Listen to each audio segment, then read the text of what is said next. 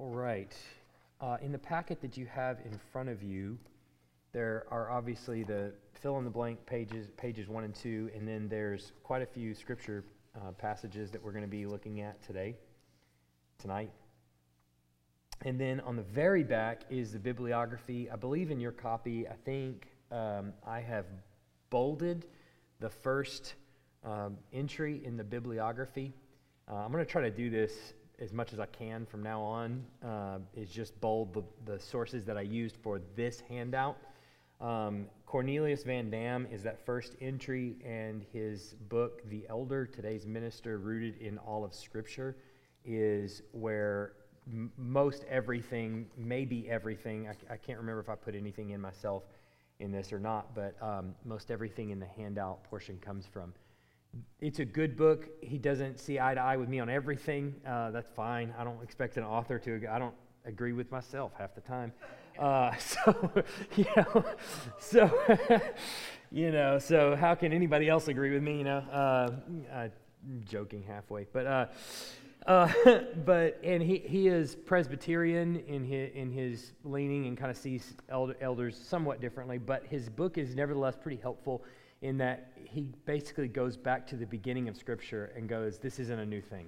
This has been going on for a long time. And so I want to just review where we've been over the last, 2 weeks ago now it's been, and also remind you I'll be on vacation next week. So this is just that weird kind of time where we have a couple of different, hiccups, but we'll get through the material nonetheless for our member meeting on April 30th. But just to remind you of where we were last time, there are two synonymous terms in the New Testament that are used for the office that we're talking about. That is the office we typically call elder, which the two terms are elder and overseer. And you can see that in Acts 20. We'll read one of those verses, I think, tonight. But in Acts 20, Paul calls the Ephesian elders to him. And you can read that passage later. But I think it's maybe verse 21-ish, somewhere around there, he calls the elders to him. And then in 28, he says, you have been made overseers, which is the verse we'll read tonight. So it's pretty clear in the New Testament, and that's not the only passage. There's several others where the term elder and overseer, they're the same thing. And then not only that, but then several other passages in Scripture take the title pastor and then throw that in there as well. So what it seems to be pretty clear in the New Testament, elder, overseer, it's the same office. Pastor is more describing the gifting or the thing that elders and overseers do. So it's sort of an interesting term, the word pastor. It really is designed to just kind of say the word shepherd. It's basically, that's what it means, is a shepherd. Someone who is a guide or whatever. And you'll see that fleshed out a little bit tonight too. But those three terms, elder, overseer, pastor, are really synonymous. We mean them really effectively the same way. So when you say pastor, you are saying elder, you're saying overseer of the church. And so anyone called by the title pastor, that's his role, is elder or overseer, should be his role, is elder or overseer. The New Testament churches, this is sort of a common misconception, is that the New Testament churches were not governed by one person, or not even led in the terms of elder or overseer or pastor by one person ever, but were led by a group of men who held the office of elder, overseer, or pastor. They're referred to as pastors, they're referred to as elders. More commonly in the New Testament, they'll be referred to as elders or overseers. And it was a plural office, meaning the office was that of elder, and the people that held that were elders. There were more than one. And so every time you see the word elder in the New Testament, unless it's referring to a singular person, Peter refers to himself as an elder, right? So it'd be in the singular. But outside of references like that, it is in the plural in the New Testament. And no passage ever in the New Testament ever suggests that there was just one pastor in the church. In fact, it's quite the opposite. It says that they went into the churches and appointed elders in every church, which is how you would say more than one man in the office of elder, overseer, pastor in every single church. And that's how the New Testament lays this out. And then third, the duties or the responsibilities in the New Testament of the elder are best summed up in really a fourfold manner. They taught sound doctrine. They led the church in discipline. That could be the positive form of discipline, meaning this is how we practice the Christian life. Let's work this way, that kind of discipline. But it could also be the discipline of the correction. We shouldn't do that, leading the church to discipline a member of the church. So they did that. Plan and execute the direction of the church. See this all throughout Acts and many other places. Plan and execute the direction of the church. And distinguish themselves by modeling how to live the Christian life. So they are called to a certain pattern for their character. And they have to meet those standards of character. And there's a reason for that, is because they're setting an example, or they're trying to set an example for how the congregation should live. And that doesn't mean they're going to be perfect at all. And quite the opposite. That's the reason for a plural group, more than one person to be doing that. So tonight, which seems that what we're doing tonight seems kind of backwards, because we talked about the New Testament last time, and now we're going to talk about the Old Testament. But really tonight is designed for a couple of reasons. One is to say this has been going on for a long time, and elders have been the plan from the beginning. But it's also to say certain things from the Old Testament can actually inform us or help us understand the bigger picture of what God is accomplishing in his people, and what he has actually equipped people to do, and how he has directed his body through the leaders that he has appointed over them.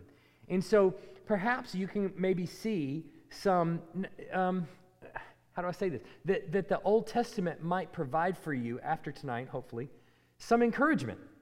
That I can go back into the Old Testament and read this, and I can see some straight lines that are being drawn from Old Testament to New Testament that me and the people that are there in the Exodus are not all that different, in how God is leading us. So hopefully it will also be some encouragement. So first thing we need to see is that elders arose in Israel as tribes developed. Okay, so there's a big, unwieldy group of people that have now been populated in the land of Goshen. And there rose up a Pharaoh who knew not Joseph, right? And so these people got to go somewhere. So boom, 10 plagues later, they're headed out past the Red Sea, and they're going into the land of Sinai, and there's a massive group of people. But in the middle of that process of them going down to Egypt as 12 sons, and then growing to be this massive amount of people in the land of Goshen, they began to develop a structural system, even as slaves, for how they might be governed, or how they might be led, or how they might be instructed or kept together.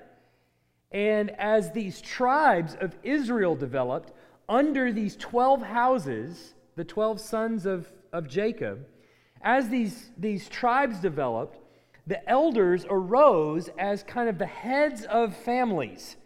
So here is the oldest member, wisest member, most senior kind of veteran member of the family, the patriarch, so to speak, that sort of holds the family together, teaches the family, and is otherwise responsible for the family. He becomes sort of the de facto elder of that family. And then as the tribes develop as a whole, which is really a collection of families, then they begin to see elders of the tribe as a whole, right? So the elders of Judah, the elders of, Issachar and Zebulun and the various sons of Israel, or their houses. What we first hear of elders, the elders of Israel, is actually in the days of Moses. It's the elders that the Lord commanded Moses to go to with them, go to Pharaoh, with the demand to let the Israelites go to sacrifice in the desert. So look at Exodus 3, 16 to 18. Notice what he says here. Go and gather the elders of Israel together and say to them, the Lord, the God of your fathers, the God of Abraham, of Isaac, and of Jacob, has appeared to me, saying, I have observed you and what you have done, what has been done to you in Egypt. And I promise that I will bring you up out of the affliction of Egypt to the land of the Canaanites, the Hittites, the Amorites, the Perizzites, the Hivites, the Jebusites, a land flowing with milk and honey.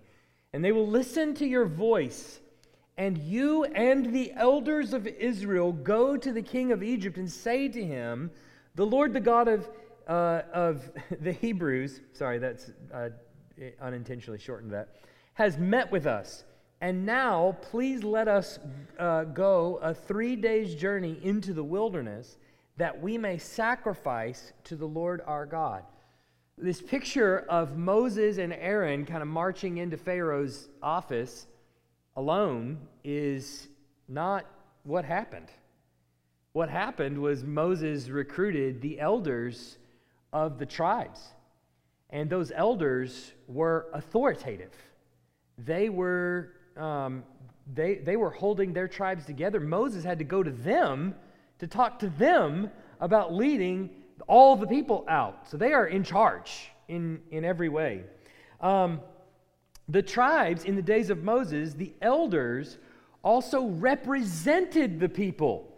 So in other words, when Moses spoke to the elders, he spoke to the people, which I promise you, I can almost promise you, maybe some of you really astute, very observant readers of the Old Testament have noticed this, but you'll see this now. You can't unsee it now once you see it. Look at Exodus 3:15 and 16.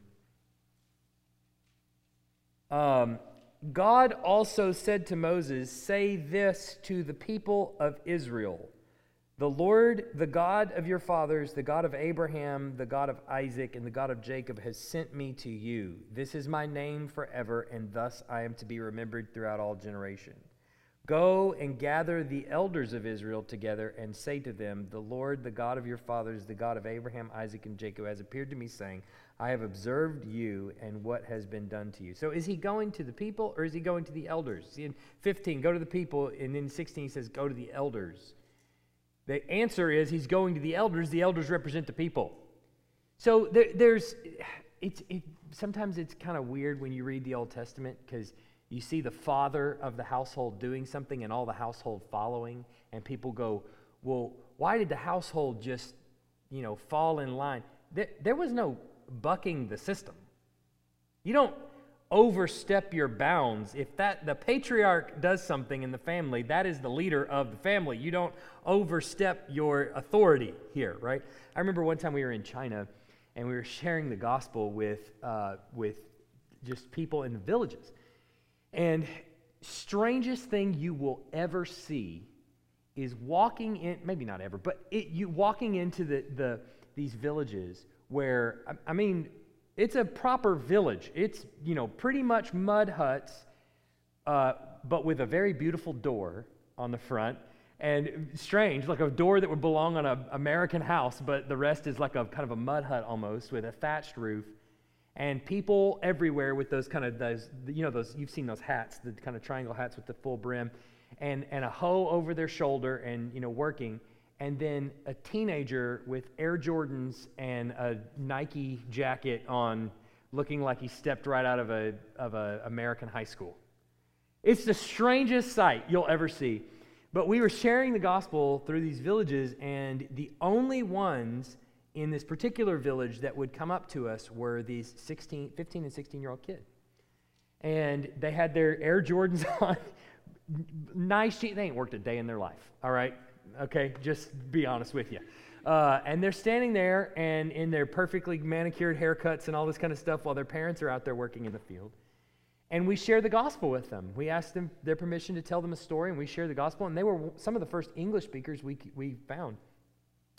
And so they listened to the whole gospel presentation. And at the end of the gospel presentation, there is more or less something put on them. You need to repent and trust in Jesus for forgiveness of sin.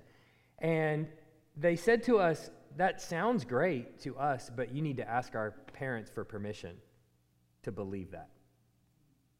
And we were like, what? I don't understand that, because we don't think that way in America. We present the gospel to a 15-year-old and we're like, we don't care what your parents say, right? You can believe the gospel right now and trust him. And so we read in the New Testament, the Philippian jailer, he and all his household were baptized or believed in the Lord. That's because you don't not believe in the Lord. If the father of the household believes in the Lord, you're right there with him. We do what the Father says. And that's similar to the way the elders are here. They're representing the people before Moses. Look at 19:7 and 8. So Moses came and called the elders of the people and set before them all these words that the Lord had commanded. And all the people answered together and said, did all the people answer? Because that's not what all the elders are the ones that are answering. But the elders are representing the people. So if the elders all said it, then the people all said it too, right? The elders are head amongst the people. All right, so the elders represented the people as their leaders and ruled them as judges. But they were not autocratic. When matters were as they should be, the elders were conscious of their obligations to God, whose people they led and represented before him. So what you'll find in the Old Testament is that, hey, shocker, it didn't always work perfectly. All right? Sometimes the elders abused their privileges. Sometimes kings were really authoritative and squashed the elders. And sometimes they did all kinds of different things, or sometimes they didn't lead the way they should. But when things worked the way they should, the elders didn't just rule and just tell everybody this is how it goes, but they actually presented to the people the way they should go. And the people were responsible for responding to the way the elders of the family were ruling. Let's look at a few passages here that kind of point us in that direction. Joshua 24:31 at the bottom of page 1 of your verses, Israel served the Lord all the days of Joshua and all the days of the elders who outlived Joshua and had known all the work that the Lord did for Israel. So the elders kind of take over once Joshua dies, and they remember the works that God has done, and they're reminding the people of that. Judges 11:4-11. Let's look at this. This is going to give us maybe the clearest picture of that. After a time, the Ammonites made war against Israel, and when the Ammonites had made war against Israel, the elders of Gilead went to bring Jephthah from the land of Tob. And they said to Jephthah, come be our leader, that we may fight against the Ammonites. But Jephthah said to the elders of Gilead, did you not hate me and drive me out of my father's house? Why have you come to me now when you are in distress? And the elders of Gilead said to Jephthah, that is why we have turned to you now, that you may go with us and fight against the Ammonites and be our head over all the inhabitants of Gilead. Jephthah said to the elders of Gilead, if you bring me home again to fight against the Ammonites, and the Lord gives them over to me, I will be your head. And the elders of Gilead said to Jephthah, the Lord will be witness between us if we do not do as you say. So Jephthah went with the elders of Gilead, and the people made him head and leader over them. And Jephthah spoke all his words before the Lord at Mizpah. So you can kind of see how the relationship is working. The elders are responsible for, they want somebody to be this sort of military leader for them and lead them out into conquest, and then they're bringing them back, and the people are going, we affirm, they're saying yes to this leader. All right, so essentially there's a balance between the way the elders led the communities and the way the people, the families, the tribes responded to those elders. But what we see if we go back to the trip to Sinai, that on the way to Sinai, the leadership responsibilities of Moses became too great for him to do by himself. So following the advice of Jethro, his father-in-law, Moses deputized godly men to share these responsibilities. So let's back up for just a second. So you've got elders who are arising at the top of the families, and they're normally the older people in the families. They're normally very responsible for the families themselves and invested in the growth and the vitality of the families. They got the most to lose, all right? So they are appointed as leaders. But that's all well and good as Moses interacts with the people. But it's not until they get out into the wilderness that Moses is kind of leading them through with his staff in his hand, and he's going, I can't do all this. I don't want to do all this. that then the elders take on a little bit different role, and they begin to actually help a little bit more. So I want to show you this here in Exodus 18:13-26. A very wise man by the name of Jethro comes along, and he also happens to be a father-in-law, which go figure. The next day, Moses sat to judge the people, and the people stood around Moses from morning till evening. When Moses' father-in-law saw all that he was doing for the people, he said, "What is this that you are doing for the people? Why do you sit alone? And all the people stand around you from morning till evening." And Moses said to his father-in-law, "Because the people come to me to inquire of God. When they have a dispute, they come to me, and I decide between one person and another, and I make them know the statutes of God and his laws." Moses' father-in-law said to him, "What you are doing is not good. You and the people with you will certainly wear yourselves out, for this thing is too heavy for you. You are not able to do it alone. Now obey my voice. I will give you advice, and God be with you. You shall represent the people before God and bring their cases to God.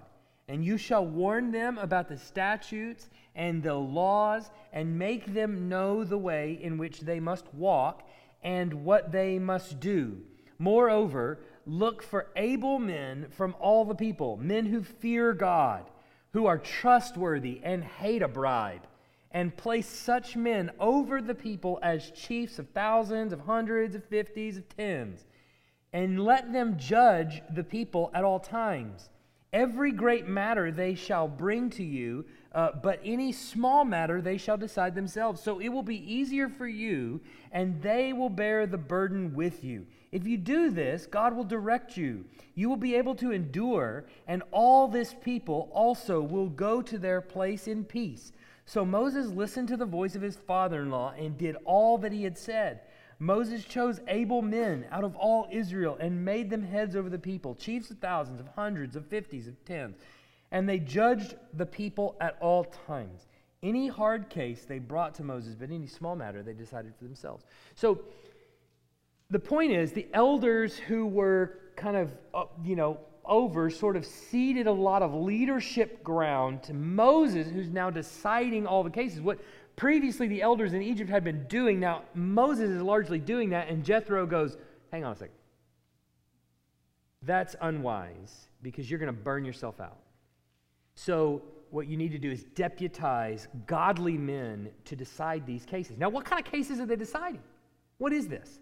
Well, more or less, it's a court, right? But it's a theocratic court, right? So instead of what we would do now is one might sue another, and they might go to a court to settle the dispute, and the judge might say, well, in accordance with the law, you owe this person $50, all right?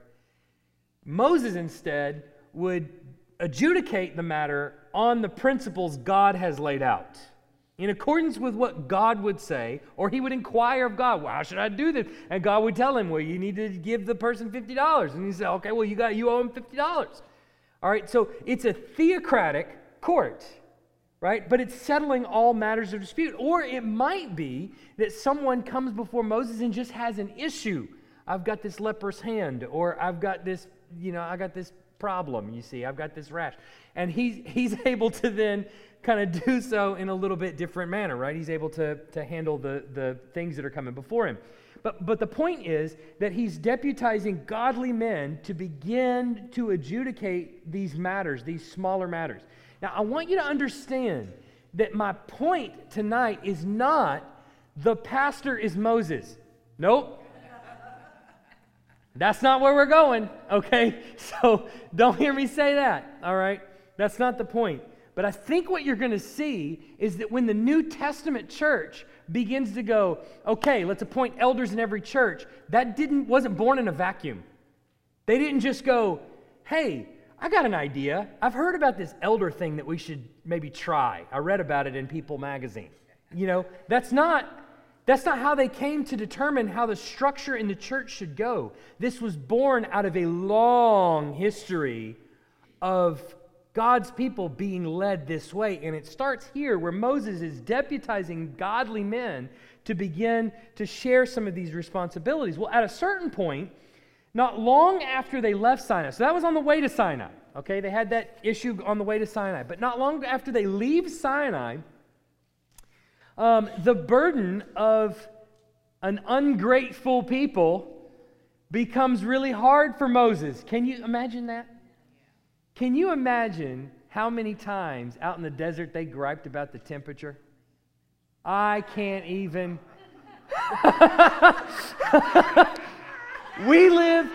Listen, we live in a climate-controlled United States of America, first world country. And do you know how many times I hear complaints about the temperature in the room?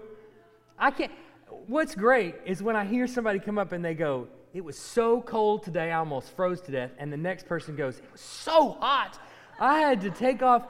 And this happened in small group on Sunday. You're there to testify. Can I get an amen? My wife is going, I was freezing. And every other woman in the room was going, it was so hot today. How could you be freezing? And I was like, this is great. I want us to have this conversation. Let's keep it going so you can see. Welcome to my world. So anyway, the people begin to be very ungrateful. And they begin to say to Moses, why did you just bring us out here to kill us? Why don't you just leave us back in Egypt? It was better under Pharaoh. They've forgotten what it was like to make bricks with no straw. And so they think, this is what you've done and we hate it. And so Moses gets exasperated, as you can probably imagine, or maybe you can't, but I certainly can. These passages comfort me. I'm teasing. Numbers 11, verse 12, it says, did I conceive all this people? Did I give them birth that they should say to me, carry them in your bosom, as a nurse carries a nursing child to the land that you swore to give their fathers? Oh, I love that. Verse 14, I'm not able to carry all this people alone. The burden is too heavy for me. So now you can see the burden is more than just making adjudication in their court cases. Now it's actually ministering to them personally. And it becomes far too much of a weight to even just minister to them. And so look at what happens then. The Lord responds to Moses by anointing elders with his Spirit. So that's a capital H, his Spirit, with God's Spirit. Look at 16 and 17. This is how the Lord responds to Moses. Gather for me 70 men of the elders of Israel, whom you know to be the elders of the people and officers over them, and bring them to the tent of meeting, and let them take their stand there with you. And I will come down and talk with you there. And I will take some of the Spirit that is on you and put it on them. This is God's Spirit that he's going to put on the elders. And they shall bear the burden of the people with you, so that you may not bear it alone by yourself. Moses is shepherding these people. There's responsibilities for them that extend beyond court cases that are much harder to adjudicate and deal with, to be honest with you. And so look at, in verse 25, then the Lord came down in the cloud and spoke to him and took some of the Spirit that was on him and put it on the 70 elders. And as soon as the Spirit rested on them, they prophesied, but they did not continue doing it. And so you have that little thing there at the end, but they did not continue doing it. And why is that? Well, it makes pretty clear that the Spirit of God was needed for the demanding work of leadership. This is not just, again, he's not just a judge. He's not just ruling over them. He is actually leading them, and he is responsible for their well-being. for the way they think about things and the way they feel about things, and he's responsible for the way they respond to God. And it's too much for him to bear. He can't bear it all. And so God takes his Spirit and puts it on the elders, and they prophesy. As soon as the Spirit touches them, they begin to prophesy. And they didn't do it forever, meaning the Lord it was necessary for the Lord to continue to bless them. Whereas Moses, he endowed him with the Spirit, the people he gave, and it seems like in a somewhat temporary and ongoing fashion. But it means that the Spirit was necessary for that demanding work of leadership. These elders needed that in order to assist him with all the work that God had for them to do. So Israel, as God's covenant nation, was to live by God's law, and the elders, as leaders, had to ensure that those under their care lived according to the stipulations of the covenant. So here again, the elders that have been now blessed with the Spirit of God and sort of deputized to help Moses lead these people and shepherd them in accordance with God's will, this is their role, what they're actually doing. Look at chapter 27 of Deuteronomy, verse 1. Now Moses and the elders of Israel commanded the people, saying, "Keep the whole commandment that I command you today." So this is their goal. This is their responsibility, is that they're teaching the commandments of God to the people, being deputized as elders over the people and being endowed with the Spirit of God to essentially to preach. So after Moses had written the law, he gave it not only to the priests, but also to the elders of Israel. And they were responsible to read it, to teach it to the people so that they might fear the Lord. Look at Deuteronomy 31, 9 and 12. Then Moses wrote this law and gave it to the priests, the sons of Levi, who carried the ark of the covenant of the Lord, and to all the elders of Israel. Verse 12, assemble the people, men, women, and little ones, and the sojourner within your towns, that they may hear and learn to fear the Lord your God and be careful to do all the words of this law.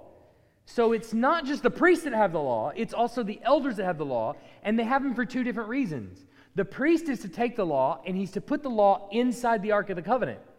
But the elders are to take the law and give it to the people and tell them, you need to obey this, and you need to follow this. And the elders are there now as guardrails to help shepherd the people of Israel. So by the time we pick it up in Joshua and Judges and all these other places, the elders are a multifunctioning role. One is ruling. They're appointing leaders over them, mighty men to go to war, basically. And they're also representing the people, but they're also teaching the people, shepherding the people, helping them to say, you need to follow the commands of the Lord. So the elders had a specific obligation to make sure that, that Israel would know the contents of this important covenant witness. The duty to each one's children, the precepts of the Lord, was well known. So if we back up just a second, we know that if we drill down to the individual family unit inside Israel, who was responsible for the upbringing of those children, for the discipline and discipleship of the children? That was the dad chiefly and the parents together, right? The dad was chiefly responsible. He does not get to abdicate that responsibility of training his children in the ways of the Lord. He doesn't get to do that. And the mom was also there to help do that exact same thing, okay? They were designed, I think you've heard this before, as a helpmate to one another. That sounds familiar? That sounds familiar. All right, and you can see this in Deuteronomy 4:9, so only take care and keep your soul diligently, lest you forget the things that your eyes have seen, and lest they depart from your heart all the days of your life. Make them known to your children and to your children's children. So, all right, Dad, you're responsible. 6:7, you shall teach them diligently to your children. You shall talk of them when you sit in your house, and when you walk by the way, and when you lie down, and when you rise. In other words, the things of the Lord are supposed to be a normal conversation, right? It doesn't even just have to be, son, let's sit down and have the talk about the gospel, all right?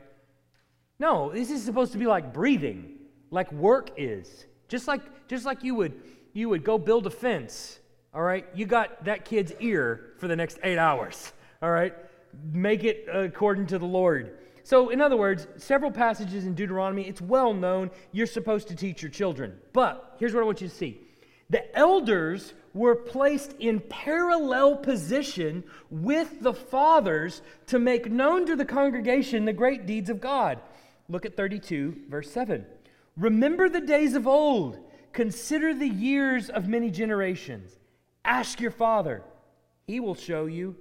Your elders, and they will tell you.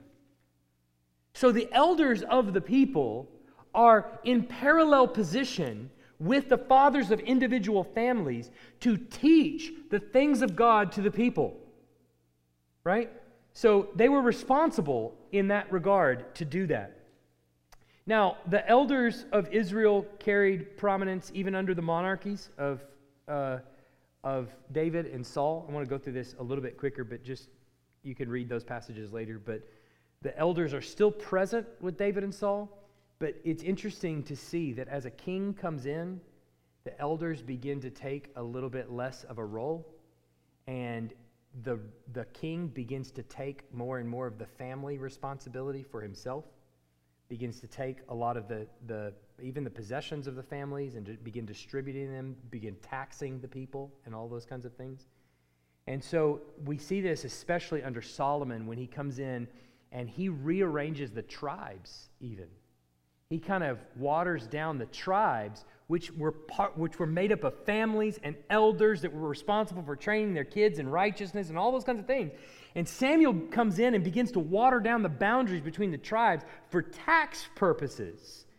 And so he begins to appoint governors and different things like this, and he begins to take possessions from the people and redistribute what the families had across the nation of Israel and things like this.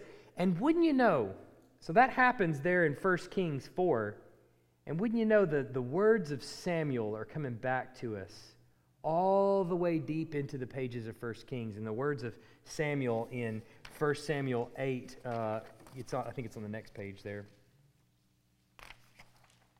1 Samuel 8, 10 to 18, it's on page 7.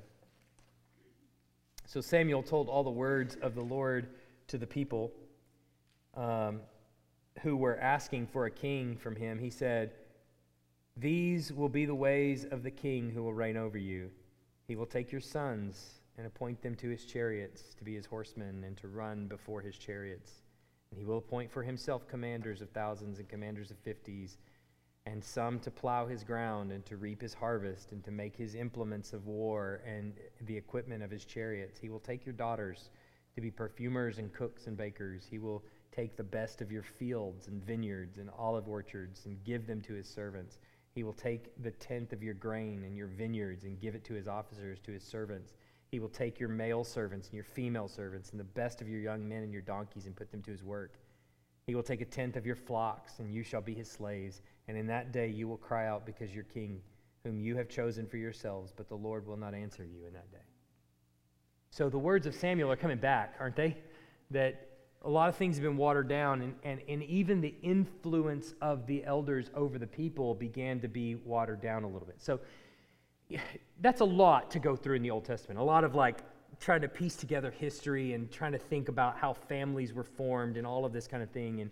And I get it, that's hard, but really, where does that come to bear? Well, when you get into the New Testament, what you'll find, and I promise you, your eye will probably go to this a little bit more when you read the Gospels, you will see how frequently the elders come up in conversation as the Gospels are there present. So we remember the Pharisees, and we remember the Sadducees, and we remember the role that they played in kind of being a religious authority and a teaching authority. But I think you might forget the position that the elders played in the crucifixion of Jesus. The elders were presented in the New Testament and even in the Gospels as a central authority figure in every area, and town, and synagogue, mostly in Jerusalem, and their role was to guard the teaching of the people. Now, this is where the elders go awry, all right? I'm just going to warn you, okay? This is where they go awry. But you can see what their goal was. All right, they're evil, but let's see what their goal was. Look at Matthew 15:2. Why do your disciples, this is a question being posed, why do your disciples break the tradition of the elders so they do not wash their hands when they eat? So the elders had set up a tradition there that is, you got to wash your hand before you eat. Look at Matthew 21:23. And when he entered the temple, the chief priests and the elders of the people came up to him as he was teaching and said, "By what authority are you doing these things? And who gave you this authority?" So you can see what the elders' responsibility was, even though they're using it in an abusive situation and denying the Son of God. You can see that their role is guarding the teaching of the people. They don't just allow any teacher to teach anything that they want to. The elders are responsible for what is being taught because they're responsible for the faith of the people. All right. And they perform some measure of rule and authority. If you look at Mark 15:1, as soon as it was morning, the chief priest held a consultation with the elders and scribes and the whole council, and they bound Jesus and led him away and delivered him over to Pilate. So they are responsible for casting a vote for what to do, how to adjudicate a situation. So what do we see? The same thing that was happening in the Old Testament of these elders being appointed and having some measure of teaching authority and responsibility of teaching authority, and then some measure of rule and authority over how things are adjudicated amongst the children of Israel. That's still carrying through in the New Testament, in the Gospels. They're still abiding by those same principles. And there's obviously more than one, right? There's elders. It's a group of people, and that's their responsibility. That's what they're doing. Now, what happens in the New Testament? All right, sorry, my keynote got out of whack here, I think. The risen Christ has given elders to the church, as we saw a couple of weeks ago in the New Testament, as his under-shepherds for the purposes of leading, guiding, teaching, instructing, correcting, and exercising a measure of ruling authority over his people. So look at what's happened now in the New Testament. As very Jewish, they're bringing that into the New Testament and into the church. They didn't just fabricate this, make this up out of nowhere. They pull this from Old Testament history. And look at what they say now in Hebrews 13:17. Obey your leaders and submit to them, for they are keeping watch over your souls as those who will give an account. Let them do this with joy and not with groaning or with grumbling. You hear Moses in there? How am I going to bear? For that would be of no advantage to you. Look at Acts 20, verse 28. Pay careful attention. This is Paul to the overseers of Ephesus. Pay careful attention to yourselves and to all the flock in which the Holy Spirit has made you overseers. What has God done now in the elders there at Ephesus? What has he done?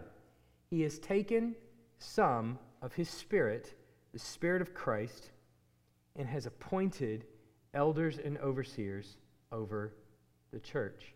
And what is their purpose? Their purpose is to guide, to rule, to shepherd the people, to teach them the ways of God, to have a disciplining authority over them. We're not Moses. No. Jesus is Moses. He's the one that's got the Spirit. All right? What he has given to all the members of his body is some of his Spirit. When we get to thinking about congregational rule, the reason for congregational rule as opposed to elder rule is because he hasn't just given part of his Spirit to the elders. He's given to everybody, right? So now what he's given to the elders is a measure of teaching authority, of shepherding authority, of guiding and leading authority, and he's given to the people a congregational authority. You've got gifts of some of you of generosity. You've got gifts of hospitality. Some of you have gifts of evangelism. Some of you have gifts of multitude of different things. Things that may not even be listed in the New Testament that the Holy Spirit has given to you as gifts in the congregation. So the elders are still responsible to lead and to teach and to guide, but the difference now is that Christ has given His Spirit to all of His children. And all of them are responsible to respond to that leadership without groaning or complaining and all those kinds of things, because that'd be no advantage to you. Tracking? We seeing the through line here? Okay. So instead of being an older person, this is another change here. Instead of being an older person, which is what we see a lot in the Old Testament, is that here's an older person in the congregation that's appointed to lead. Instead of that, the change that's been made in the New Testament, if you'll look at 1 Timothy 3, verse 6 on the last page here, Paul says, he must not be a recent convert, or he may become puffed up with conceit and fall into the condemnation of the devil. So the way Christ has distributed his gifts, when he says elders, that's a borrowed term from the Old Testament that comes over, and some of those principles still apply, and they're understanding why a group of men are appointed to lead and shepherd and guide a congregation. But contrary to what we see in the Old Testament, there's not an age limit on this. There's not an age minimum or an age maximum. What it is a spiritual maturity. How long have they had this gift? That is the question. Because if this is just a new thing that you're recognizing, they become puffed up with pride and arrogance. They need to be mature and seasoned. Now, they might become a Christian earlier on in life and been a Christian for a long time, and so they're going to be relatively young when they're elders, which seems to be an irony, right, in the term. Well, shouldn't this be an older person? Well, that's not the qualification that the New Testament gives. So there's a ruling, teaching authority that's borrowed from the Old Testament. We're not Moses. Again, let me reiterate that. But what is apparent is that the role of a plurality of elders in the early church was not an invention by the apostles, but it came from a long-standing tradition in Israel's history that is essentially, as we trace it all the way back to the beginning of Moses, this is how God wanted his people led. One might even argue that this pattern of leadership comes from the heavenly throne room itself. You remember this? Revelation 4:4, around the throne were 24 thrones, and seated on the thrones were 24 elders, clothed in white garments, with golden crowns on their heads. And whenever the living creatures gave glory and honor and thanks to him who is seated on the throne, who lives forever and ever, the 24 elders fall down before him who is seated on the throne and worship him who lives forever and ever. They cast their crowns before the throne, saying, "Worthy are you, our Lord and God, to receive glory and honor and power, for you created all things, and by your will they existed and were created." Now, remember what we talked about in the Old Testament, what the elders were there doing? What were the elders' responsibility? They were to represent the people. Why are there 24 elders around the throne of God there in Revelation? Might it be that they are representing the people as well around the throne? Because what we see them saying, we're going to see multitudes saying later on in that book.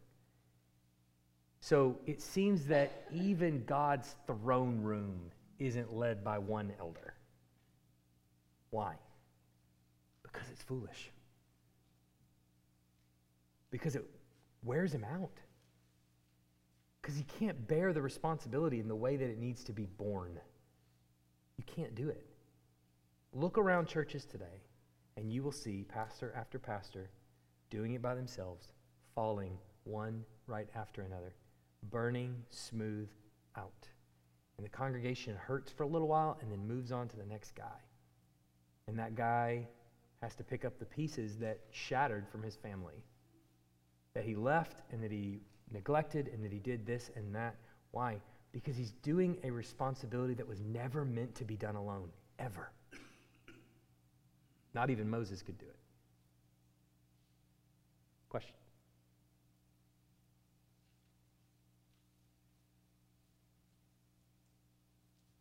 Should we vote? Just kidding. I still got some miles out of that joke. It's going to come back.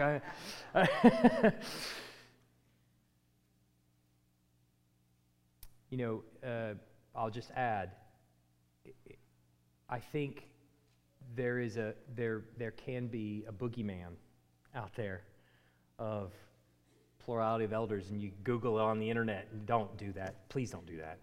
If you're discipled by the internet, you will be angry and bitter like the rest of the internet, okay? But if you do hear from people, you'll hear, well, that's how da-da-da takes over. That's how power and authority, that's how... Listen, there's always a chance, whether you have a singular pastor or a group of men or you have whatever, that it can be toxic and abusive and just awful. It can happen in any church because we are sinful people. The question is not, what's the worst that could happen, all right? That's not the question. The question is, one, what does the Word of God say? Second, what is the best outcome that could possibly happen? And the best outcome is a group of godly men desire to lead the church, love them, serve them, teach them, guide them, and minister to them, and help lift the burdens off of one singular person and spread it out across a group of men who are desiring to do those same things. And that is to your benefit. That is to your blessing. We're going to get it wrong. There's going to be lots of times where we get it wrong, and we totally miss, and we whatever, okay? That's going to happen. But what is it when it's working like a well-oiled machine and it's going at its best? People are being ministered to. That's what's happening at its best. Everybody is.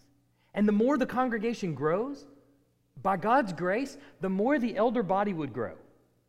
So you get, let's say you had 30,000 people in one room. I mean, we're meeting at Coleman Coliseum, all right? And there's 30,000 people there, okay? I don't have a desire to lead a mega church like that, but you get the idea. Let's say there is. Well, then hopefully there'd be 5,000 elders that are pastoring the church. How do they pastor a church in Jerusalem with thousands of people coming? Well, there's at least 12 apostles being elders in that church, and there's probably more than that. That's how. Let's pray. Heavenly Father, we are grateful for your word. We're grateful for what it means and what it says, and we pray that we can trust it and that we can believe it and that we can see it on the pages of Scripture, that we will, in the end, trust you and know that there are going to be sinful people doing sinful things.